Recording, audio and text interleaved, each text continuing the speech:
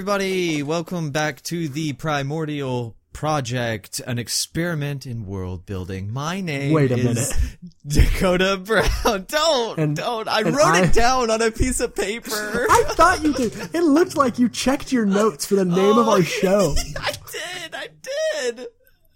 I'm so fucking bad at introing. We're 11 episodes deep and you checked your notes for the name of the show. Oh my gosh. I'm your other host, Ryan T. Land. I know the name of the show. I've memorized it. Shepard, forgive me. Shepard, forgive me. Composer, forgive me. That's amazing. Well, welcome back to another week of this podcast you do, Dakota. It's called the Primordial Project. It's an experiment in world building. And what we do every week is we build a fantasy world from its primordial beginnings to its apocalyptic end. We need to end it. It's kind of like our tagline. I said we need to end it on accident, and I meant to say we need to name it, but I think it was a Freudian slip. Should we stop? Should we? Let's start over. Bye. Have a good week, everyone. Let's start over. Okay. Hey, everybody. My name is... No, don't actually restart. I didn't actually restart. I was joking. Hey, everybody. My name is Dakota Brown, and I'm the leader of this cult. Listen to me. Okay. Hey, what do we want to do? So we talked about last week we talked about some crime people, and by that I mean criminals. And crime people. We're having a goofy day. Jeepers. We're only 2 minutes in, and well, Brian, we haven't talked to each other in a week since last night. Well, yeah, I did call you, but last week we talked about criminals, and we talked about some monster hunters called the Grey Veil. Yeah. That are really cool. But we decided that this week we're going to do a time skip and sort of like check in. We're going to set the clock forward and check in with all the sort of different groups and areas that we've already built and see what they're up to. Yeah, because it's kind of been like, I think three episodes that we've sort of not talked about chronology much. Right. We've been building pieces. Now it's time to move them. It's time to move a little bit. With the hopes of, I think we have like an assassination guild of some kind that we sort of want basically. We just want it somewhere in our world. Just to talk about the Dragon in the Room. We just now posted the thing for the name of the dragon, so we're actually going to probably name that next week. Well, we will name the Mist Dragon next week. Thanks to people that have already, I mean, literally you tweeted at us or Facebooked us in like the first 5 minutes. That's awesome. Thank you. Friendly Dungeon Master Garrett on Facebook with a real hot steamy dragon name. Real steamy dragon name, honestly. It is steamy. It's humid. And you'll understand what I'm talking about. Mostly. You'll understand what I'm talking about when I tell you what the name was next week. But so I think that's our plan. So how long do you think we want to set the clock? I worked in like a 50, 100 year sort of window. I think that works. Okay. Do we want to do 100? Do we want to do 50? What do you think?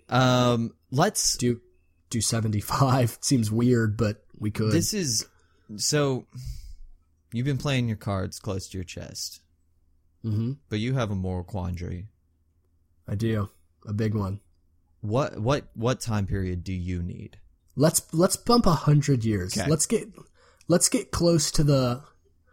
Sounds good. I think let's start setting the... Because if we bump 100 years, the last time we talked about chronology, let me just flip through my notes real quick, was when we talked about the cartographer. Yes, we did. And the cartographer's journey. And that was in like the late 100s. Yeah. And that spanned like a 30-year journey or something like that. Oh, and well, I guess also when we talked about the Texan Arcana, we set a date. It was 2/12 was the day of that fight. Okay. So if we jump to 3/12, I think that's good. Yeah. And then we can really start setting the stage for the end of the age, which I was thinking around a year 500, 600. Okay. So we can start dressing things up. Right. This big event that I have in my head. Yep. That'll not only mark the end of an age, but also sort of push everyone into a new sort of, into like a new second age. Like it doesn't just end something, it also begins something, right. I think. So, okay, cool. Yeah, let's say 100 years. So now we're in the year 312, essentially. Amazing. Amazing. So what happened in 100 years? Well, do we want to go race I would love race? to tell you. Do we want I would love to tell you that, but first. Oh yeah, that's right.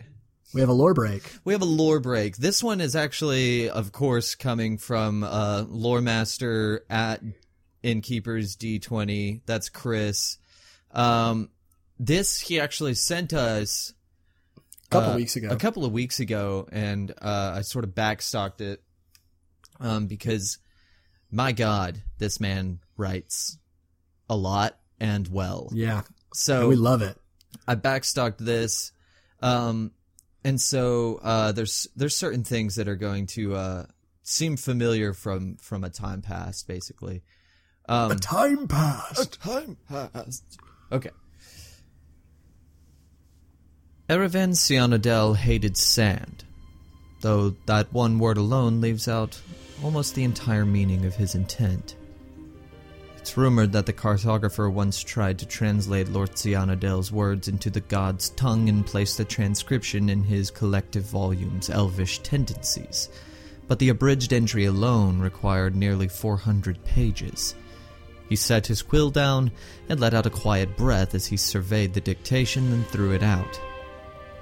"Fey nonsense," the cartographer chuckled. So the gnomes say, at least. Erevan Sionadel hated sand. His loathing dread of the Tribune was worse. His mind was restless, appraising the capriciousness of his elders sending him to the wastes of the Marora Expansia. They punished me with the manual arcane labors of neophyte drudgery, but I will use this. It took the sharp slapping crack of the wind shredding against the large floating disk's enchanted barrier to break his meditative daze.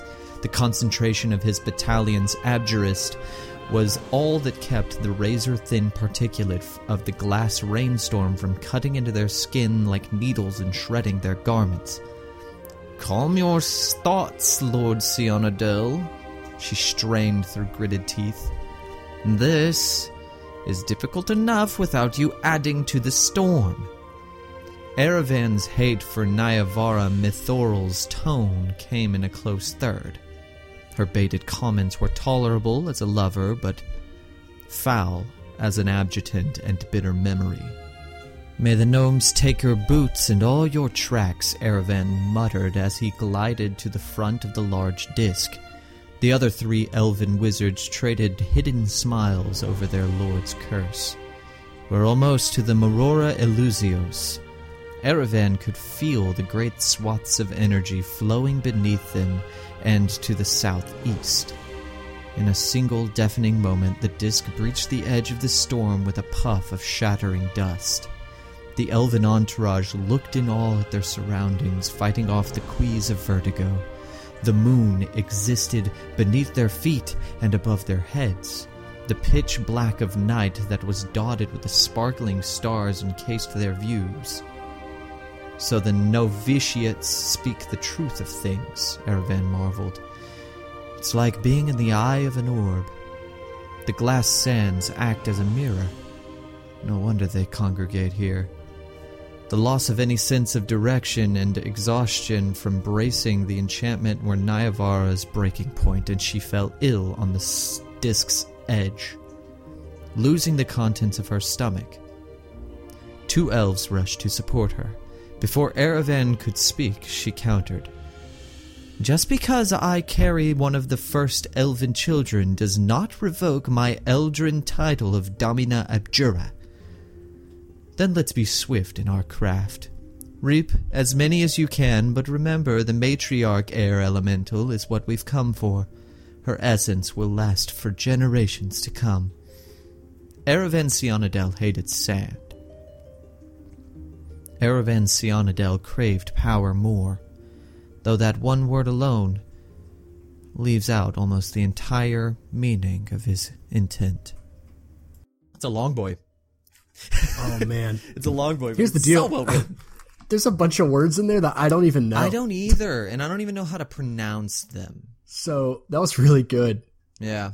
He likes the desert setting, I can tell. He does. Well, and that's whenever that was sort of in this was written at the time where it was in the forefront of our minds as well. Right, right. Because we spent about 2 episodes there just floating around the desert, the cartographer and all that stuff. The dwarves, yeah. Yeah. All right, so can we boogie? Let's boogie. If boogie means world build. Yeah. So. Hey, you're going to be so proud of me. What? I bought legal pads. Nice. Yeah, I bought 3 of them.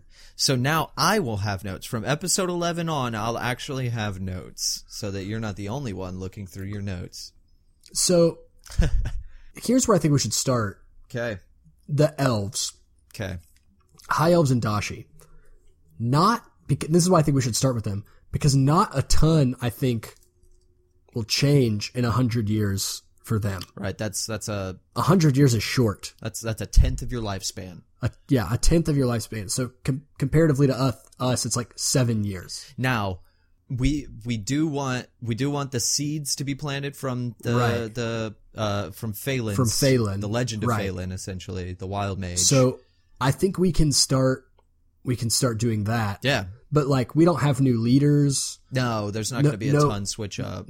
Nothing's changing hands, because that's what I think will be interesting about the humans and the dwarves, is that we'll have some new leadership, I think, skating through, and the orcs as well. Even though there's no real leadership, I think they're just expanding. But I have some things to talk about with the orcs, I think. Cool. But it's the elves that seem to go through the least amount of change in 100 years. Yeah. So we can just sort of say, I think the main thing we have to talk about with them is this sort of unease that's building against the Tribune, the distrust with the government and stuff like that. And I think mainly it comes from like low. So watching Phelan go up and just get absolutely demolished. Yeah. And now these rumors of like the Faceless blowing up this or like pretty much like massacring this building. Yeah. All this things, this sort of stacks, and people on the bottom, and even I think in the like middle of like class wise. Yeah. I think the weight of we can't progress at all in society starts to weigh on people. Yeah. And so I think from that, a want of new leadership is born. And I think this might be a good opportunity to send some people to the Dashi. Yeah. Grow their numbers. And also, I think the government or the high elf leadership will have a growing distrust of not only their people, but also the Dashi's sort of ideology coming into their culture. Yeah. And so I think there's increased hostility between the Dashi and the high elves, which then pushes the Dashi out of that forest that's right outside of Arcadia. Yeah. And more across the world. So we can start seeing, so in this 100 years, Dashi have now spread sort of all throughout the map. Okay. And I think we can kind of plop them anywhere. And I also want to talk about this lower class sort of getting uncomfortable with their state and sort of losing hope and wanting representation in the Tribune. I want to have maybe later in this 100-year jump, I want that move that makes the Tribune start sending the Faceless to hunt people. And by doing that, I want people to leave the capital, leave Arcadia, and run off somewhere to practice magic. I think that's good. And that will allow us to get the Faceless out there to start hunting, to be out in the wild, not just in Arcadia. And I think the Tribune may lose a bit of control on the situation after that happens, because then the Faceless are out and they're being seen, and and they're not. They become more than just that figurehead that they have been for so long. Also, I think I think what you just said is a good opportunity that we get elves that are really adept at magic out in the world. Yeah. Now that they're teaching humans magic, teaching gnomes magic, teaching dwarves magic. So now we're starting to see wizards and warlocks and sorcerers pop up in different cultures. Like things I think in this 100 years can start intermixing. Yeah, especially because the elves have been really secluded because they seem like they got it good. And so I like this idea of them being like, well, we're never going to get anywhere in elven society. So let's leave and go become really respected wizards in a human city. Yeah. Or in a dwarven city or, I like that we are now building to that melting pot city, that sort of it's becoming a campaign setting, right? If we can get everybody to mix together, it's a lush world now. It's a world that you want to have an actual D&D adventure in, and not just this sort of like. I mean, there's an appeal to what we have. I'm about to say it's interesting as at least as a player to be like, oh my gosh, I've always heard of Arcadia and I've never seen an elf before. Right. So playing in this really early setting, That's but true. I do think most D&D settings and most fantasy worlds are intermingled. Yeah. Like Tolkien. Yeah, I was gonna say. Really. Yeah, that's sort of interesting. That I would say initially be like it's kind of boring that nobody's mixing, but that Tolkien fantasy world is exactly that. But they all like know about each other. But I mean, like you look at like Narnia or like the Salvatore novels about Forgotten Realms. It's all intermixed. World of Warcraft. Things like that. Everything's intermixed. Yeah. So that there is something interesting and like just the mental image of being in a city like square and all these different types of creatures and people going around you, not just different like skin tones and sizes, but also, like they have tails and they have pointy ears and they, so that's exciting as a player. That's cool. So I think it's cool that we're getting there. So I think that's good. Do we want, so there's this sort of like unspoken tension in Arcadia that's pushing people out of the city. And I think like the Tribune is sort of losing grip. And the thing is they still wield all of the power, right? But not everywhere. But not over every elf. The very idea of somebody somewhere growing in power without them having tabs on it, scares the shit out of them, and that's why they especially other elves. Yeah.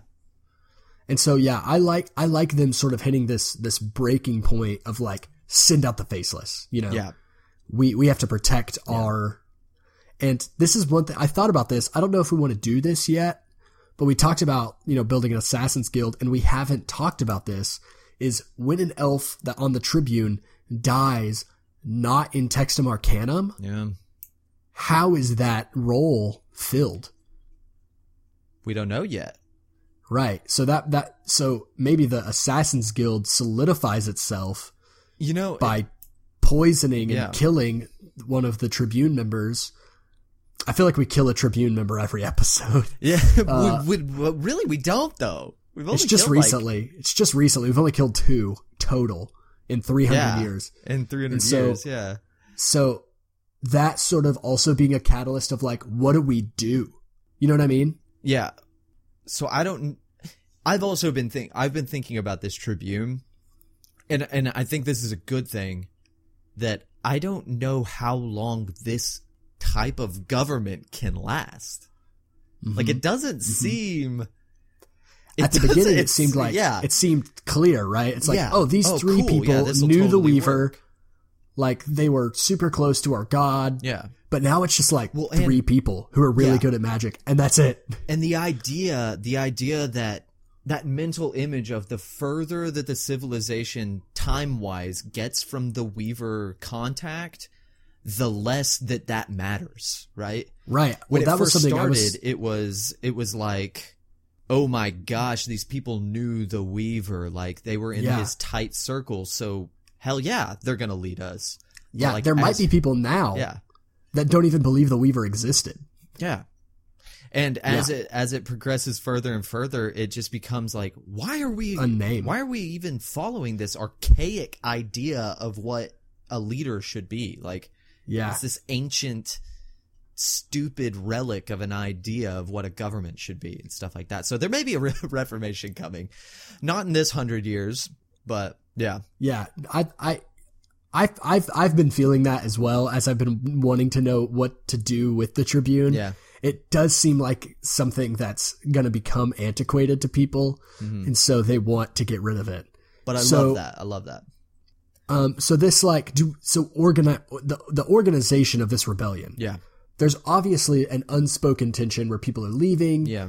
People are going to join the Dashi, and the Tribune is like seeing their influence over culture sort of like slip through their fingers. They're becoming less revered. I think that's palpable.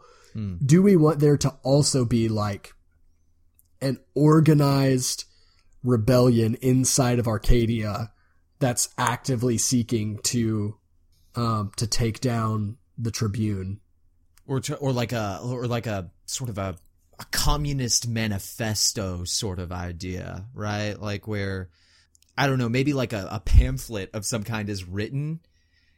So it's sort of like it's an ideological revolution, it's not like people are getting together and trying to fight the government. Right. Not like, I'm thinking like early stages of the American Revolution, where it was just writing. Yeah. And like sometimes there was to believe in this new idea, and sometimes there was like violence against, British troops that overstepped their boundaries or whatever. And I think that's the direction to go first. So sort of at the end of this 100 years, as the Tribune starts to lose control, is that there's like a pamphlet put out or a rally or something, and now there's a more like there is one unifying idea of how to run Arcadia. Okay, but I don't know what that is. Does that have a name? And is there like a leader? Is there a group of leaders? Do they call it like, we had the Sons of Liberty? Right. Is there a see how organized is it is the question. Maybe it's just, I think okay. Let's say in this 100 years, I like this idea, but let's say in this 100 years, this time jump, let's have the last bit of hope do what it needs to do, right? So you've got people leaving and studying magic. You've got people ditching out for the Dashi and stuff like that. Yeah. Let's see where that goes. Okay. And then, because we project that we still have maybe 200 years before the change of the age and stuff like that. So I just know that the Tribune, because of the characters we have on there, are going to get desperate. And that's why they sent out the faceless. They're sending out the faceless. Yeah. So something's going to be done out of desperation for power. Right. There has to be some pressure. You're right. That's going to trigger the other elves to start openly rebelling, rather than just like talking about different policies or whatever. Okay. I think that's somewhere to build to. I don't know if that's where we have to land. We don't have to land there today. Yeah, we can get there for sure. Yeah. I think it'll just take some time and planning. So that's like a whole episode. Yeah. What's in my head is the idea of someone rising to power and being like, I should lead. It just kind of, it bores me, basically. Yeah, no, I don't like that. You know what I mean? Like, I don't want it to be like Jimmy John comes back in time and is meant to like stop Nixon from being elected kind of thing. Like, it's just like lazy, I guess. Yeah. I don't like the idea of someone being like, hey, we need a new leader and it's me. Yeah. I don't like that sort of too real. That like demagoguery is like too close to home. You know, we want to do something. Okay, yeah. We want to do something. I think I want to do something different. I love the idea of someone being like, like rising up. It's like Rome, but reversed. Someone rising up and be like, we need democracy. Yeah. And just to see what happens. But I don't know. So I do like, so our elves did seem, previous to this, seemed very sort of pristine. Yeah. And and nothing was really going wrong. So I like this. This is a fun time to go play in Arcadia. Yeah. Yes. Next episode, I just had a thought about a big event that might happen in Arcadia to get some stuff started. Okay, write it down. But I'll write it down, but we'll jump on there. Okay. So what's going on with the Dashi? You said you wanted them to sort of get pushed out and around. And we did have some, the true flock ran into some up in these I think forests here. We've talked about like stuff here and there, but I think as the Tribune starts to crack down sort of on other elves, we talked about there's kind of this disputed path that leads up to the Dashi's holy place. Mm-hmm. I think as more and more sort of conflict arises there, the Dashi are just going to be like, we're out. We're gonna go, go through the rest. We're just going to live where the wind takes us, essentially. I don't know. I like to see them sort of, how in Skyrim, there's that roaming band of not Tabaxi. That's not what they're called. Khajiit have wares if you have coin. Yes. And they're like in different cities all throughout the game, like depending on the day. Yeah. That's kind of what I want the Dashi to feel like, is that if you're walking between cities, you might see Dashi camped between any city in the world. They're like gypsies, sort of. Yeah. I think that's like a slur. I think that's like a slur. So that may be true. I don't know, though. That may be true even after I say this, but in Peaky Blinders they call themselves like they're like I've got gypsy blood, like my family is gypsies. I think it wasn't, but I think it is now. Okay. I just think that. I don't know. Maybe just refrain from using the word if it might be a slur. That's fair. I'm not getting onto you. Okay, Dad. No, I'm just kidding. I'm just thinking maybe. So it may be. But that is the feeling. I like them being travelers and people seeing them as like these world-wise, sort of eccentric. Yeah. They're they're granola, right? They're crunchy. They're homespun. Okay, there it is. Okay. You know what I mean? Natural fibers. Gotcha. Things like that. You said granola and I was like, I cannot grasp this idea. But yeah. They're essentially they're hippies without the drug influence, only a little bit. Yeah. So I don't know, but they're just freewheeling. Yeah. And I think that's attractive to people. So you'll see, because they're out in the world, we'll see more, again, just more intermixing. Yeah. But then also, they're just more common throughout the world. Yeah. Again, probably no turnover in their leadership. No. And if there is, it's just quiet. It just sort of happens. Right. And also we talked about there being like the Dashi Roshi on the mountain. Yeah. I love the idea of him dying and being replaced, but no one talking about it. Yeah. But I don't think we're far enough along yet for that elf to die. Like, if anybody's going to live the full life of an elf, it's the Dashi. It's Dashi Roshi. It's Dashi Roshi. Yeah. It's Dashi Chieftain.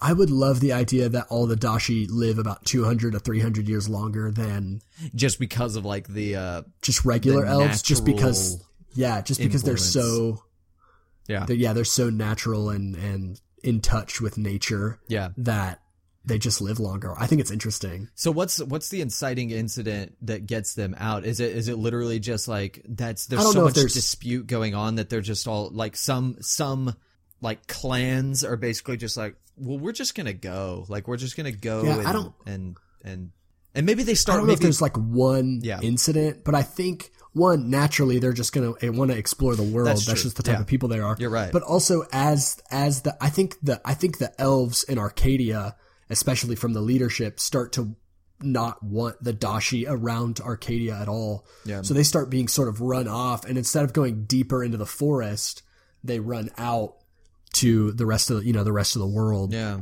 And, I think as soon as the Dashi see a fort in the distance, they're going to be like, what's that? And they're going to go check it out. Right. And they're going to go and camp outside. And they're going to meet people on the road. Yeah. And be like, where are you going? Where are you from? What are you about? And they're going to end up in a different place. So I think that's just the way of the Dashi. Yeah. And we've never really said what they do. Are they like trading like like jewelry? Are they trade? Like, are they? How are they? I don't know. I don't know if they have a currency like amongst themselves. Yeah. I don't think they do either. But I can see them like trading like some pelts. Oh, I'm sure they or chitin pelts, from giant centipedes and stuff. Like harvest. I'm sure there's stuff that they harvest like alchemy goods they harvest off animals that they know how to catch and farm. And so they like, especially like, I love the idea of them being like farmers, but of really fantastical creatures like giant spiders and giant, like giant centipedes and sort of these so where the humans farm like sheep and goats and cows and things like that, the Dashi know how to like handle and tame like a giant spider or like a giant snake. The idea of them like milking giant spiders for their venom or like their silk. Yeah. And silk. And then can you imagine them like shepherding giant spiders? Oh. Yeah.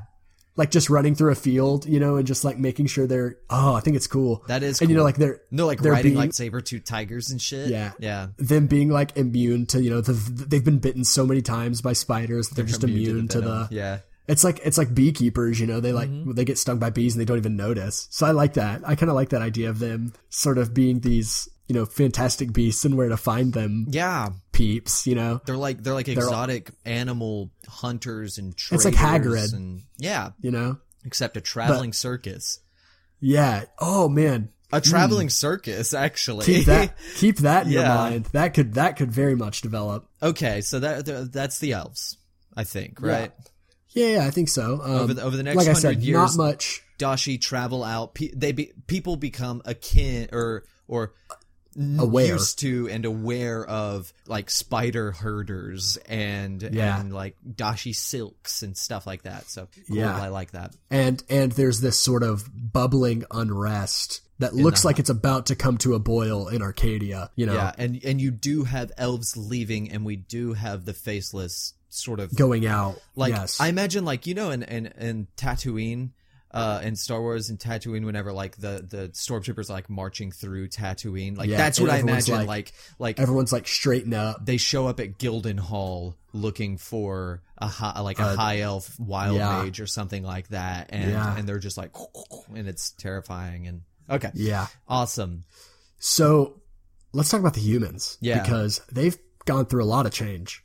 They have. So they're now a military leadership. Here's the deal. If it's 312, they've probably been through 4. They're probably on their 4th leader now. Yeah. So that was Shieldmark, right? Shieldmark brought them to. Armstrong was the first one, and then a Shieldmark got instituted, which he militarized. Yeah. He like greatly militarized the culture. Yeah. And I think the kind of how you were talking about the distance from the gods. Yeah. Time wise. I think that's even more so for the humans, because you know how their whole society was sort of built on serving the shepherd. Yeah. I think now that idea is almost so gone. Well, especially after the true flock left, they sort of took anybody that was like devoted, like really devoted, devoted. So I like the idea of that aspect being sort of gone. This sort of like nature-based, loving, and it being really kind of militarized, commercial, like very fire and metal. Yes, I like the idea of orcs, and here's my thoughts, is that the humans have spread and are starting to say, this is ours, don't come. Like the plains, they've started laying boundaries. And dwarves and elves, don't cross this line, don't come stay across this line, these are humans. This is our, and I think they name their country Gildan. Okay. Yes, I like that. Gildenhall is their capital. And over this 100 years, they have these watchtowers, and that's the boundary, essentially, of Gildan. And they say, do not pass, like, these borders. No, I mean, like, you can come in, but no, you're in our territory. Yeah, this is not free roaming. You're under our rule. You're under human rule. Right, and I think I like that being sort of the tag team of a new shield mark leader, and then we talked about, like, I can't remember the last name, it was like a Smooth Tongue or something. I think that's right, Smooth Tongue. And then a gnome. So them being this sort of these orchestrators of saying, we can be this great power, but we have to organize. Right. And so like a new let's think of a human name. Anthony. Yeah, Anthony Shieldmark. Something like that. Oh, yeah. I like Eric. I like Eric Shieldmark. With a K, obviously. Because fantasy. Yeah, and then Anthony, we could do Anthony Smooth Tongue. Yeah. Hey Tony Smooth Tongue. Hey Tony Smooth Tongue. So over this 100 years, does Smooth Tongue end up taking the mantle, or is it more of like is it a good team, or is it a? Oh, I think they're bros. Okay. I think I think they're tight. What does the gnome and like have think each other's about back? That, right? I don't know, because he could be pretty manipulative of. But even still, maybe he accepts that Anthony won't ever take Eric's place, and so he puts all of his energy into making sure that Anthony's job is the one that gets all of the froof and all of the, like, you know what I mean? Like, he gets the private suite and stuff like that. Like, yes. he gets the... And he convinces the Commander Shieldmark to delegate as much as possible to Anthony Smooth Tongue. Yeah. But I like thinking about maybe the Mist being a presence in their, at their borders on one side. For sure, and then the orcs being a problem for them on the underside. I think they hate the orcs. Yeah, and right now because of the this is one thing we didn't talk about with these, what were they? They weren't aberrations, the Maw? Were they? Yeah, with the Maw coming through the forest. Yeah. I think people would blame the orcs for that. Right, just out of and be like nothing good comes out of the forest. Right, the swamp is dangerous, and it's because of its natives. Yeah, yeah. Okay. So I think they do maybe keep. I think they keep orcs sort of unspoken, but they keep orcs out at bay. Yeah. But just to jump to the orcs for a second, I think their numbers, because they started out rather small. Yeah. But I think their numbers are growing. Yeah. And they're sort of expanding out of one, also because the swamp is like physically fighting against them. I think they're trying to move out of the swamp, and the humans, are drawing a line and saying, don't pass here. You can't live past here. Yeah. They can't expand much to the east because there's a mountain range and a fucking horrifying desert. So I think the orcs are starting to feel a little bit cornered and stuck. Yeah. And I do think there are going to be some, clashes at the border. Confrontations of orcs and humans. You think there's bloodshed? There's bloodshed? Maybe a few times. And I think there are. And maybe I think there has to be, because I think that scares the humans even more. Right. Is that anytime there's a fight, they lose. The orcs win. And it's or they send like a bunch of people, to also that creates an interesting dynamic for the Mist, because as military gets devoted more to the southern border of Gildan, it leaves it weakened for the Mist to start hitting hamlets and stuff up there. Yeah. So I like, there's an opening for them to start. So after taking over, after this fortress is built, to protect, like trade and supply to the Dwarven city. Yeah. Do you think that in this 100 years expands like into a city in its own right? I think it expands into a Dwarven human joint city. Yeah. And I would say this is our first multicultural. Yes. I think elf trade to the dwarves goes through there. Yeah. I think it's, I think it's built by the dwarves and ruled by the humans is sort of is sort of like the motto. So like the dwarves built everything because they sent masons to build it. Yeah, but the humans were like, this is for us. This is for our protection. The humans run it, and the dwarves are okay with that because any dwarves that live there are there to create art. Yeah, right? And just trade. And trade. Yeah. And so they don't want to be like, we don't want to protect things, this city. that's fine. Yeah. If you want to run shit, that's great. That gives us more time to trade and build and create. Yeah, I like that. And I like also that does something good for the elves because that's something they're left out of. Yeah. And the Tribune will probably be like, well, why aren't we seen as this, why are the dwarves and the humans making these cities together and we're being left out? Right. We don't want to get left in the dust. So, but it's a trade city. Yeah. Yeah. Okay. Well, it has to get named then.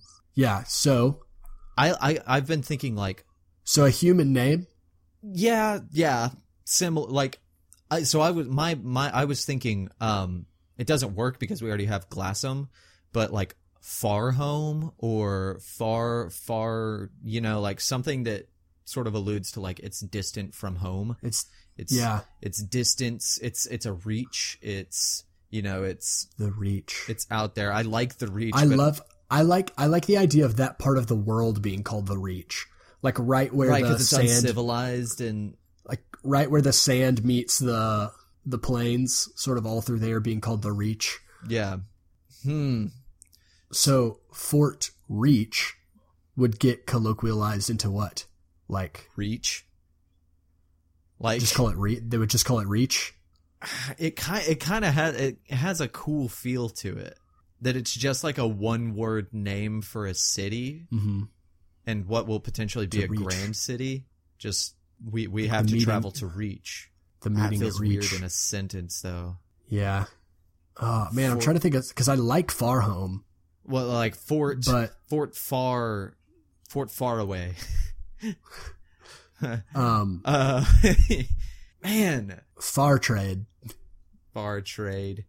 Now we could just go with so at this point everything's less archaic and like pre-civilization sort of. So it being named something just kind of like a fantasy name, Yeah, it would be. I think it's acceptable at this point in the time period because we could say it was someone's name or something. Yeah. So like you could call it like Faradell and like that makes sense. Did you say Faradell? Faradell. Far a dale. It's a dale far away. Like there's a dale on the other side. It's far a dale. It's Faradale. I like that. I like Faradale. Faradale's cool. I like it. Do you want to call it? Yeah. And it has far in it. We'll call it we were Faradell. Trying to get that. Faradell. All right. So. Faradell. Fort Faradell. Yeah. Faradale or ELL? DEL. Faradell. Fort Faradell. So it starts and eventually, as Fort Faradell and it turns into Faradell.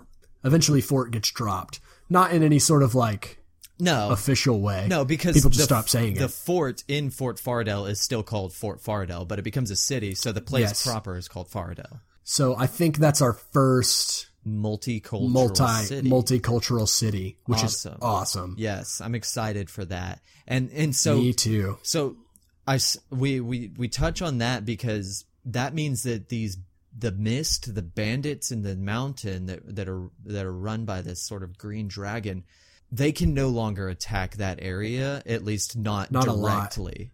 Yeah. And so they do start skirting through this forest. Pushes them towards Gildan. Yeah, it forces them to the west here through this forest, and then they sort of start hitting small hamlets and just being bandits, basically, just and robbing stuff, loading up their carts, and then going back into the forest. I do think in this 100 years, though, they do get organized, and there's a system to how they split their wares between them and the dragon and the leadership. I think they've started to own their sort of branding, and they wear like black leather over like green tunics. Yeah. With green like face masks. And everybody, I think they and those face masks protect them from their poisonous mist. So they're like walking through it like hard asses. They've got like hoods. Yeah. Yeah. I think they have a very cool aesthetic. I think they hear people, talking about them, and they own. Well, and the dragon is like, you need to, like, he's basically like, you or she, they are like, you need to own what the legends that they tell of like you. be the thing they fear of you. Exactly. Be the thing that they tell their kids to be afraid of at night. Right. That kind of thing. Right. I love that. I So, love the dragon being really in tune with what the people Just of the world are scared of. Yeah. What they think, how they think, without ever coming into contact with them. I like. Does our dragon start going into? Does he? Ferndale. Do they start? Yeah. So I kind of I want the dragon to be like the to get governor leadership of Faradell at some point and be doing both. Well, once she has or they have leadership of Faradell, the mist becomes the police or the know what I mean. They see, or it becomes like this is was my seedy, thought. Oh, like thieves, sort of. I think that's maybe like down the line. I do too. So here's what I think would be cool is if the dragon, yet to be named, keep sending in those. Mm-hmm. We've seen a lot just during the recording, so thanks. Is living this double life as the governor of Faradell, but also as the leader of the Mist in like their dragon form and then in their human form. But once they're outed as both, them just turning Faradell into like this thieves city. Yeah, and so that fucks up trade. Right. So when the dragon is sort of outed as a dragon, instead of everyone being like, run the dragon out of Faradell, the dragon is just like, I own this city. Yeah. And the police being loyal to the dragon, not to, anyone else. Yeah. I think that's awesome. So do we want to say, also I'm going to go ahead and say it, this dragon identifies as they. It's a plural. Yeah, that's what I was saying. So do we want them to take over the government position like in this 100 years, but not do the switch for a little while? See, or is it the too problem is, are they appearing as a human or as an elf or as a dwarf? Usually it's as a human, right? I don't think it matters. I think it could be anything you want, but I think that they should. I think that they should be a human if they're trying to take over Faradell. Me too. So the problem with that is they can't reign too long. You're right. Undiscovered, because they'd be like, why isn't Governor whatever dying? So maybe not. Not yet. Not yet. Yeah. But that seed's there. We've planted the seed. I think that's good. Okay. And I think maybe they send in, people from the Mist that are talented in that way, that aren't maybe just straight up bandits, to see like, hey, how much can you stir the pot in Faradell and see and get some secrets out? Of course they have gnomes. Yes. The Mist has gnomes, but exactly their advantage is that they're like the first melting pot civilization in and of themselves, because they've got gnomes. They probably pick up a few high elves after this thing that happens in Arcadia. Yeah, there's vulnerable high elves out in the world. The Dashi are selling them or trading with them. They're trading goods. They're probably using the Dashi as fences of sorts, to sort of collect treasures and stuff like that. Because the Dashi probably don't care if anything's been stolen or not. No, not at all. So the Mist can trade the Dashi their stolen goods for like really nice Dashi goods, and then they can sell trade those Dashi goods. girls for coin. Yeah, exactly. So also, I think a good thing to do in this 100 years is create an accepted currency everywhere, just gold coins everywhere. Yeah, and so we don't have to deal with that. Yeah, I think that happens. How does because that of happen? trade? Because of trade it's just in because Faradell. Of trade. Yeah, it just happens during trade. Everyone's trading with each other now. It's silly to have to, if there's any other currency, and bartering just can't work on such like a mass scale. Yeah. Like I've got 800 bushels of hay. Yeah. What are you going to trade me for that? Oh, 30 ox. Where are they? Oh, back home. Like, well, why don't you just give me something smaller that I can trade for 30 ox? Well, what is that? Yeah. Pieces of gold. Yeah. So I think that becomes, and maybe they're not like minted, but maybe there is, I don't know, like a measurement or like a like if it's as big as if you make a circle with your thumb and index finger, the piece of gold, if the piece of gold's that big, it's worth one gold, and eventually that like standardized size will push us in a direction of minting coins, because I think one race can get like greedy and make sure they're not giving anything bigger than that. Yeah. And so they melt all their gold down and turn it into that one size. So they're not giving away anything more. Probably. Just because they would do it. Gosh. Like they're smart. Think how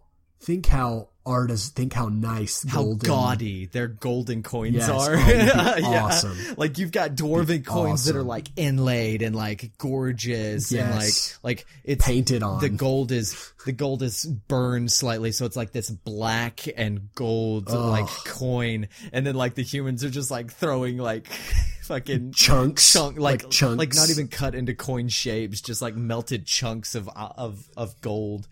Yeah, that's awesome.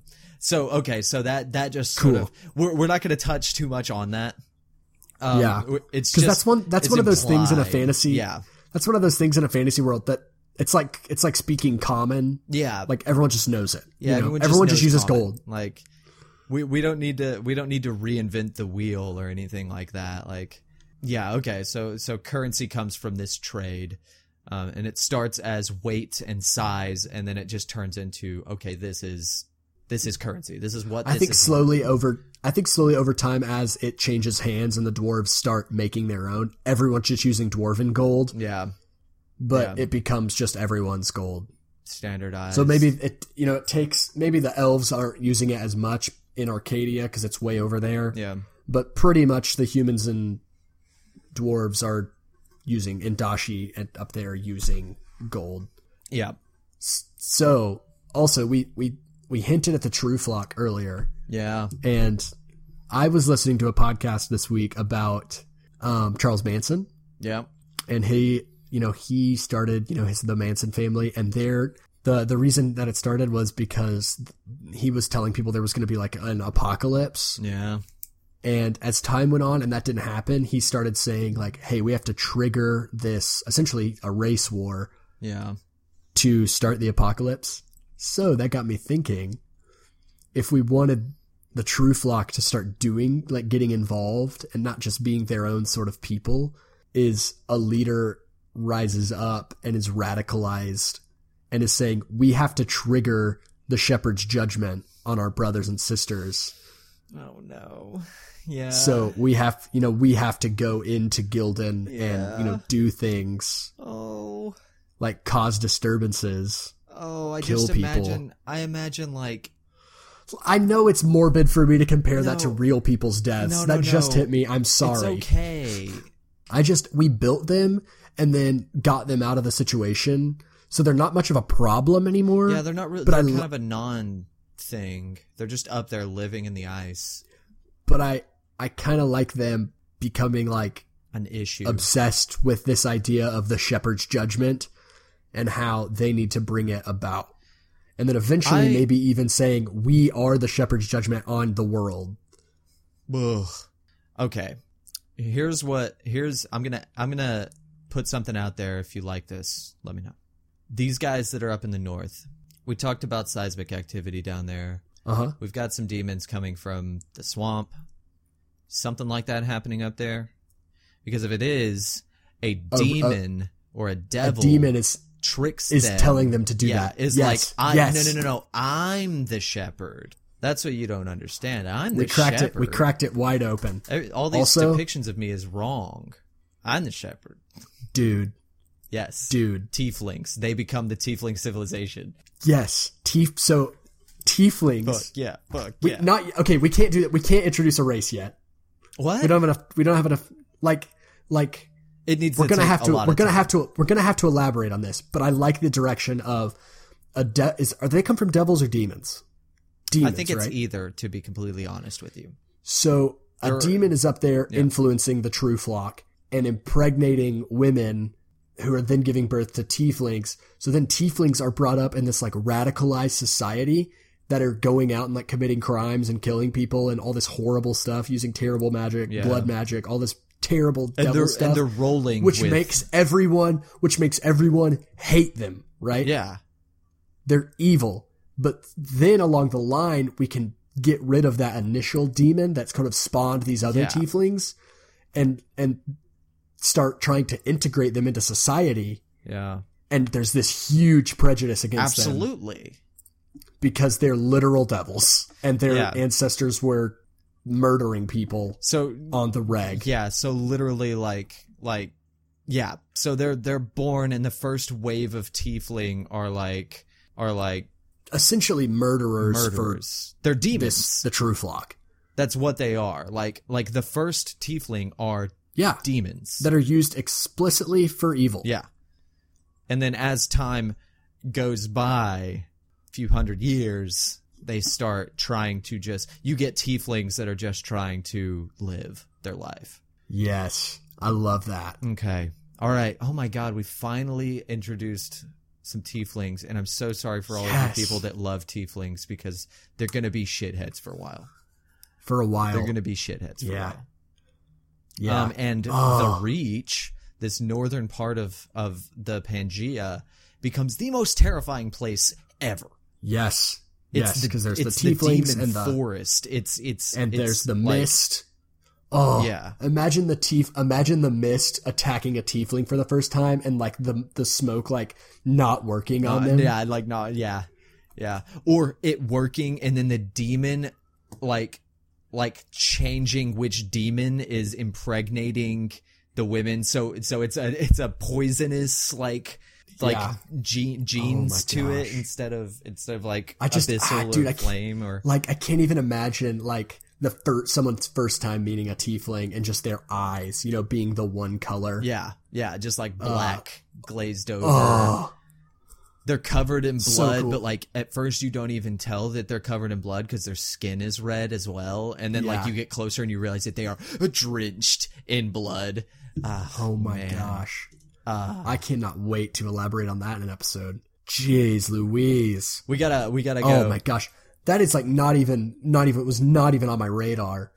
I'm glad it happened though in the first age. Oh my gosh. These early ages of the world where everything is chaotic and just crazy.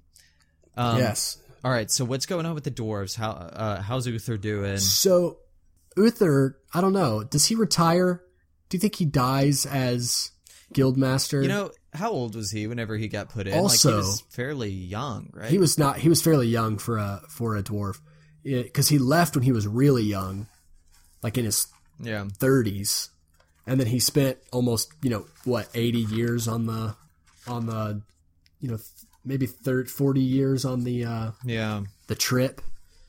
So he was 70 or 80. Yeah. So maybe okay. So 180. That's not super old for a dwarf. No, I think it's 250 is dwarven lifespan. We do this every time we talk about dwarves. We literally do this every time. I need to make a flash card and put it on my wall right here behind my TV. And it just says, and all it says is dwarf. Well, and the fucking guilds. Oh yeah. I also forget what guilds we have. But does he die? Does he pass? Does he retire? Is he allowed to retire? Who takes his place? Here's what I was thinking. Is Melchizedek's treachery ousted? I don't know how it would happen. I'm gonna say no. Okay. Because I want it to have a bigger impact than it would right now. Okay. Whenever a gnome is ousted in that way. Yeah. So let's say no. And so let's just say Uther's still. I think he just stays, right? Still kicking. Me too. He has a really good council. He's got Melchizedek, and he's they live about 350 years. People like him as a ruler. Yeah, I like him being the model. Yeah. Of a great guildmaster and a great dwarf. Right? He mapped the world and then came back and served his time on the council and then took the place of an evil man, right? In the eyes of a lot of people. Like he is the model dwarf. He's the model of a modern major general. Yeah. The venerated Virginian. Yep. Whose men are putting him up on a pedestal. Yep, come on. So Yeah, I like that. And like now I just looked it up. It's 350. Okay, cool. Awesome. I'm going to just write this down. I'm writing it down. 350 dwarf. So yeah, I think he is doing great. And his track record is nuts. He created the first melting pot city. He's got an alliance and a trade route with elves and dwarves and humans, and elves. Do we want them to build more cities? Yeah, I think they do. I think during this expansion, first of all, just the expansion, they probably built some mining cities and send some masons there. So stuff like that to sort of produce. I'm glad you said mining city. Yeah. Because I like this idea of cities being built around each guild. Oh shit. And then Glassholm being like the meeting place where everyone trades but so like a mining city is built and a bunch of the blacksmithing guild moves there, and eventually they're just like, we're going to headquarter here. Like our guild leader is going to live here. So they can't be super super far away. I'd say like a day or two's travel, right? Yeah. And they're more outposts than cities, probably. Right. But yeah, they all at least initially, but maybe send their goods to Glassholm and then Glassholm exports. Yeah, but maybe like some of the bigger ones like mining become bigger cities. And maybe that like I can't even contrive a reason for the Jewelers Guild to be like, let's go make our own city. Well, that's what I'm thinking. I think some team up, like the blacksmiths and the jewelers probably hang out together in the mining outpost. But like maybe the philosophers and the inventors. Philosophy's not one. Inventors is one. No, philosophy is one. Oh, it is. Yes. Okay, so like they go off together to like a spot where it's like quiet and untarnished, and they can like look at the sky. Yeah. Like fully. And the inventors can just work and toil away every day. Mess up. Yeah. Without lots of loss of damage or like damage of property or anything. They can like blow stuff up. So I think maybe that helps some technological innovations start to grow. What do we think in 100 years the inventors of the dwarves can do? No. What do we start seeing? Do we start seeing some clockwork?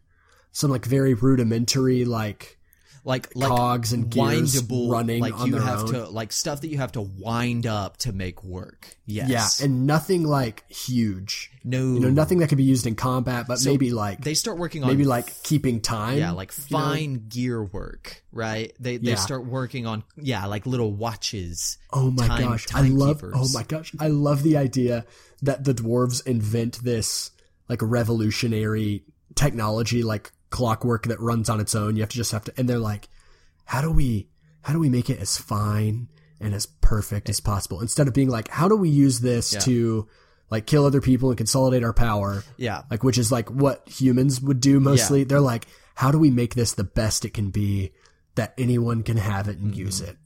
I love that. So they're making these small things. So like stuff like you have like a pocket watch that you have to wind every day. And then probably every couple hours. Yeah. And you've got, or like you wind it and it runs on a clockwork for 24 hours and then it stops, obviously. Yeah. Stuff like that. Like little toys, like children's toys. Yeah, that's what I was thinking. Music boxes. Like toys. Perfect. Yeah. And then, but like mixing that stuff with enchantments, I think would be really cool. Yeah. So like think about like a music box that when it plays, it like puts you to sleep. Right. Like it casts sleep but not for like combat reasons. It's not meant for to people be that for have combat, trouble sleeping. But it's for people that have trouble can't sleeping. Yeah.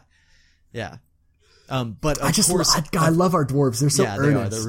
They're really cool. They're super earnest. They all they want to do is create the best that they can. And help the world. Yeah. But really it's less about helping the dwarven world, I guess. Yeah, and I guess, but more so, it's just like, how do I make the best thing? How do I make the best thing? Yeah. And this is what's gonna suck, is that's gonna have to get, I think that's gonna have to get challenged someday. I like the idea. And they're gonna be like, we don't want to defend ourselves and kill people. We just want to talk our way through this. Like, we'll but I think there's gonna come a day where they have to. Yes, the moment and the idea that they don't think about how can we make this kill people? How can we use this to gain more power? The fact that they're always just being earnest, and then one day something happens and the sleeping dragon is woke up whenever dwarves turn their minds to, okay, or one leader stands up. You asked for it, right? Yeah. And then you see what dwarven ingenuity can do to the battlefield. That's going to be so cool. Like, I just got chills. That's going to be so cool to see. And I don't know how soon it's going to happen, but yeah. So I just like general like expansion from them. You got these cities doing these different things. Yeah.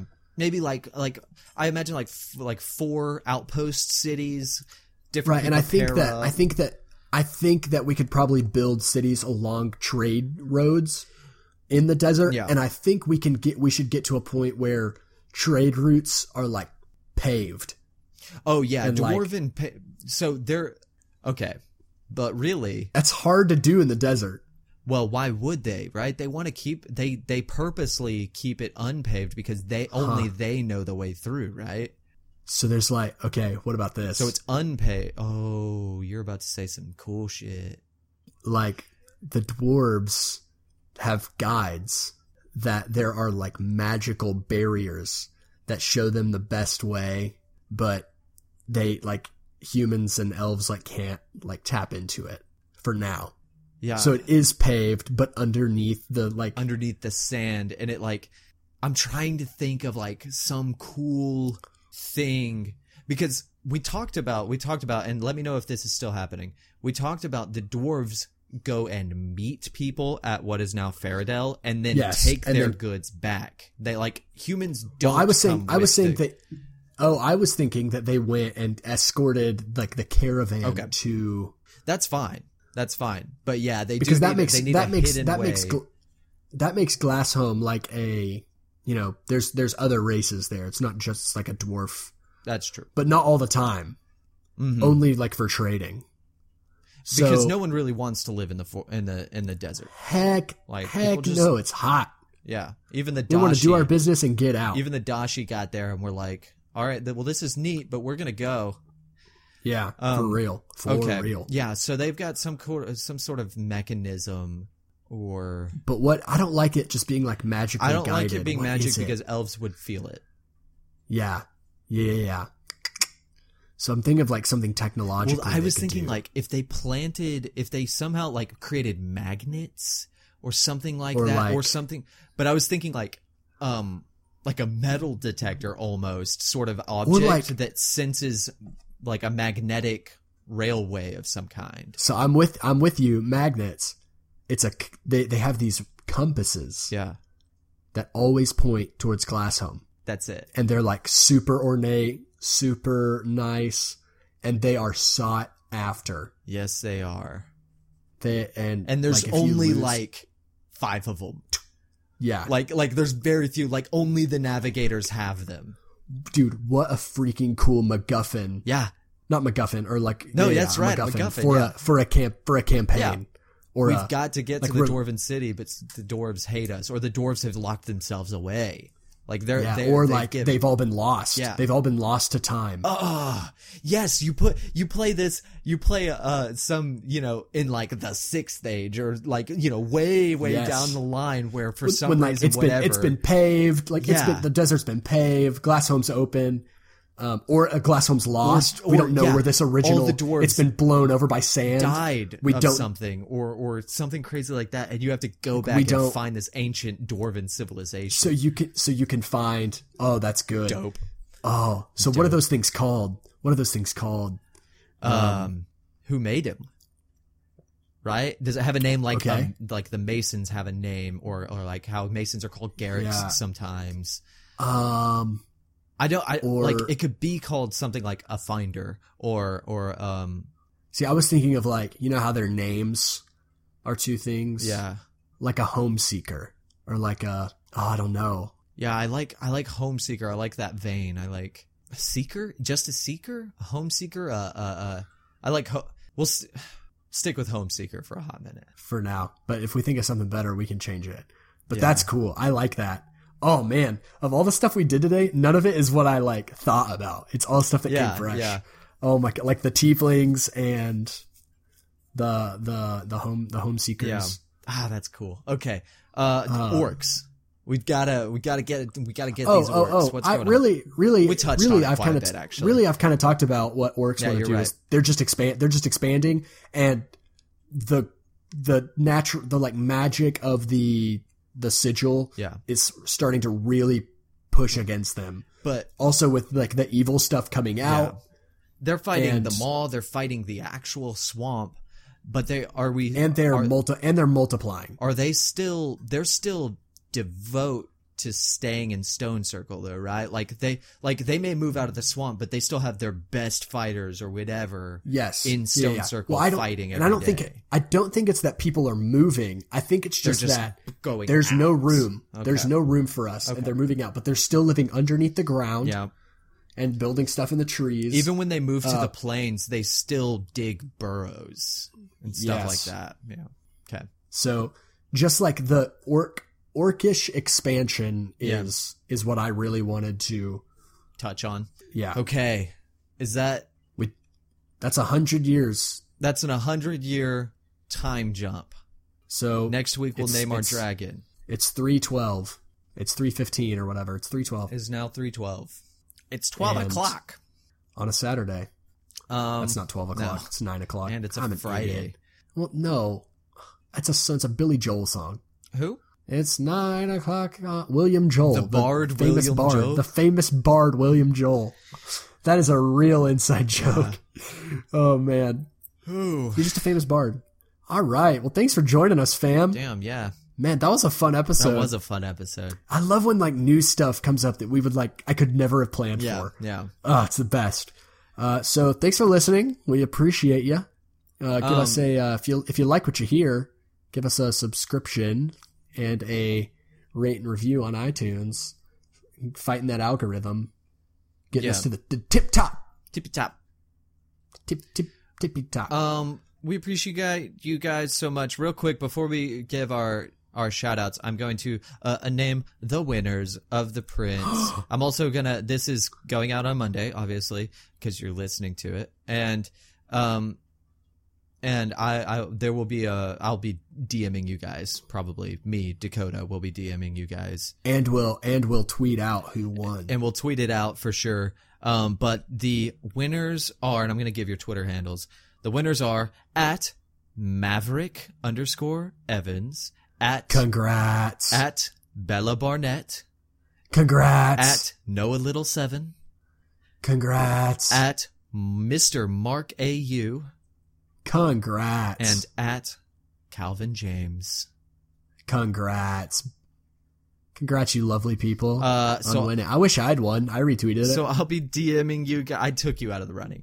I'm sorry. I wasn't gonna give a host one of our giveaways. Can you imagine if we said, what if we were giving away like dice and we were like, this is for you guys, and then you retweeted it and I just handed it over to you, like you were just sitting that'd right be next impressive. To me. There you go. Well, anyway. So I'll be DMing you guys. You never win anything, man. Congrats, y'all. I have some of Dakota's art hanging in my room. Bing bong. Thanks. I have some of my art hanging in my room. Oh, what an egomaniac. Yes. If I am anything, it's egotistical. If I am anything, I am. Therefore I am. What else? Thank you, Sid. At Sid Bushman? No, you always do Sid. This one. Thanks Sid. To our friend Sidney Bushman, Bidney Sushman. I killed him because I interrupted him. Sid Vicious. Thanks for your art. Thanks for your art and your heart. Love your heart. Look, and thanks to Josiah. Without art is just Stop. You feel me, man? I hate that. I am 14 and this is deep. Thanks, Josiah, for our theme tune. Yep. You'll hear it in a little bit. It's a bop. It is a bop. He's a legend that we stan. You just stan something on radio. I stan Josiah. I do stan him. We stan. You can follow his band at Boxcar Shakedown on Instagram, Twitter, and Facebook. Yep. And also, you can follow us on Instagram, Twitter, and Facebook at Primordial Pod. You can tweet at us. We tweet often. We're on Facebook now. We're on Instagram now, so follow us there. Get some backstage, some behind-the-scenes looks, some ugly pictures of me. If you want to be a master loreman, a lore master, that's what I was trying to say. If you want to be if you want to be a lore master and send us some lore breaks, do that. Send it to our Gmail email address, which is primordialprojectpod@gmail.com. And you can also DM it to us at primordialpod on Twitter. Or just tweet it at us, like a drive link or something. Yeah. We really appreciate those. Keep sending them. We've gotten quite a few in the past 2 weeks, so thanks to everyone that's written in. Oh, and I'm going to go ahead and say, if you do send us one, like, tell us something that you want us to shout you out. Otherwise, we're just going to shout out, like, your Twitter or something like that. Your Twitter handle. Like, if you want us to be like, go listen to their podcast or something like that, let us know. Or he's got this book on Amazon. Yeah. I don't know. Yeah. You could self-publish a book on Amazon. That's so yeah, true, do that. We want to, if you're writing for us, we want to promo you as much as possible. Yeah. Because what you're doing takes way more talent than what we're doing. So. That's true. We literally came here not knowing what we were going to talk about today. We said time skip. So, okay. The humans died and there's new ones. Oh man. Holy Dakota, shit. You got anything to say? Anything to add? BB, I miss you, and I see you next week. That's true. You do get to see me next week. Have a happy Thanksgiving, everyone. Yes. If you're not from America, have a great week. Yeah. When nothing's happening. Enjoy not eating turkey for our genocide of the natives and stuff like that. Oh my gosh, dude, what a weird holiday! It is a dark, horrific holiday, but you know what makes it brighter? What? What makes Thanksgiving really good? What? Pants and shoes. Oh, I cannot. I thought you were gonna. Pants and shoes, dude. I thought you were gonna say something insightful. No. Well, it is insightful to not forget your pants and shoes because there's a philosophical thing behind that. Okay. There's not. If you're not wearing your pants, your pants it's represent something, Dakota.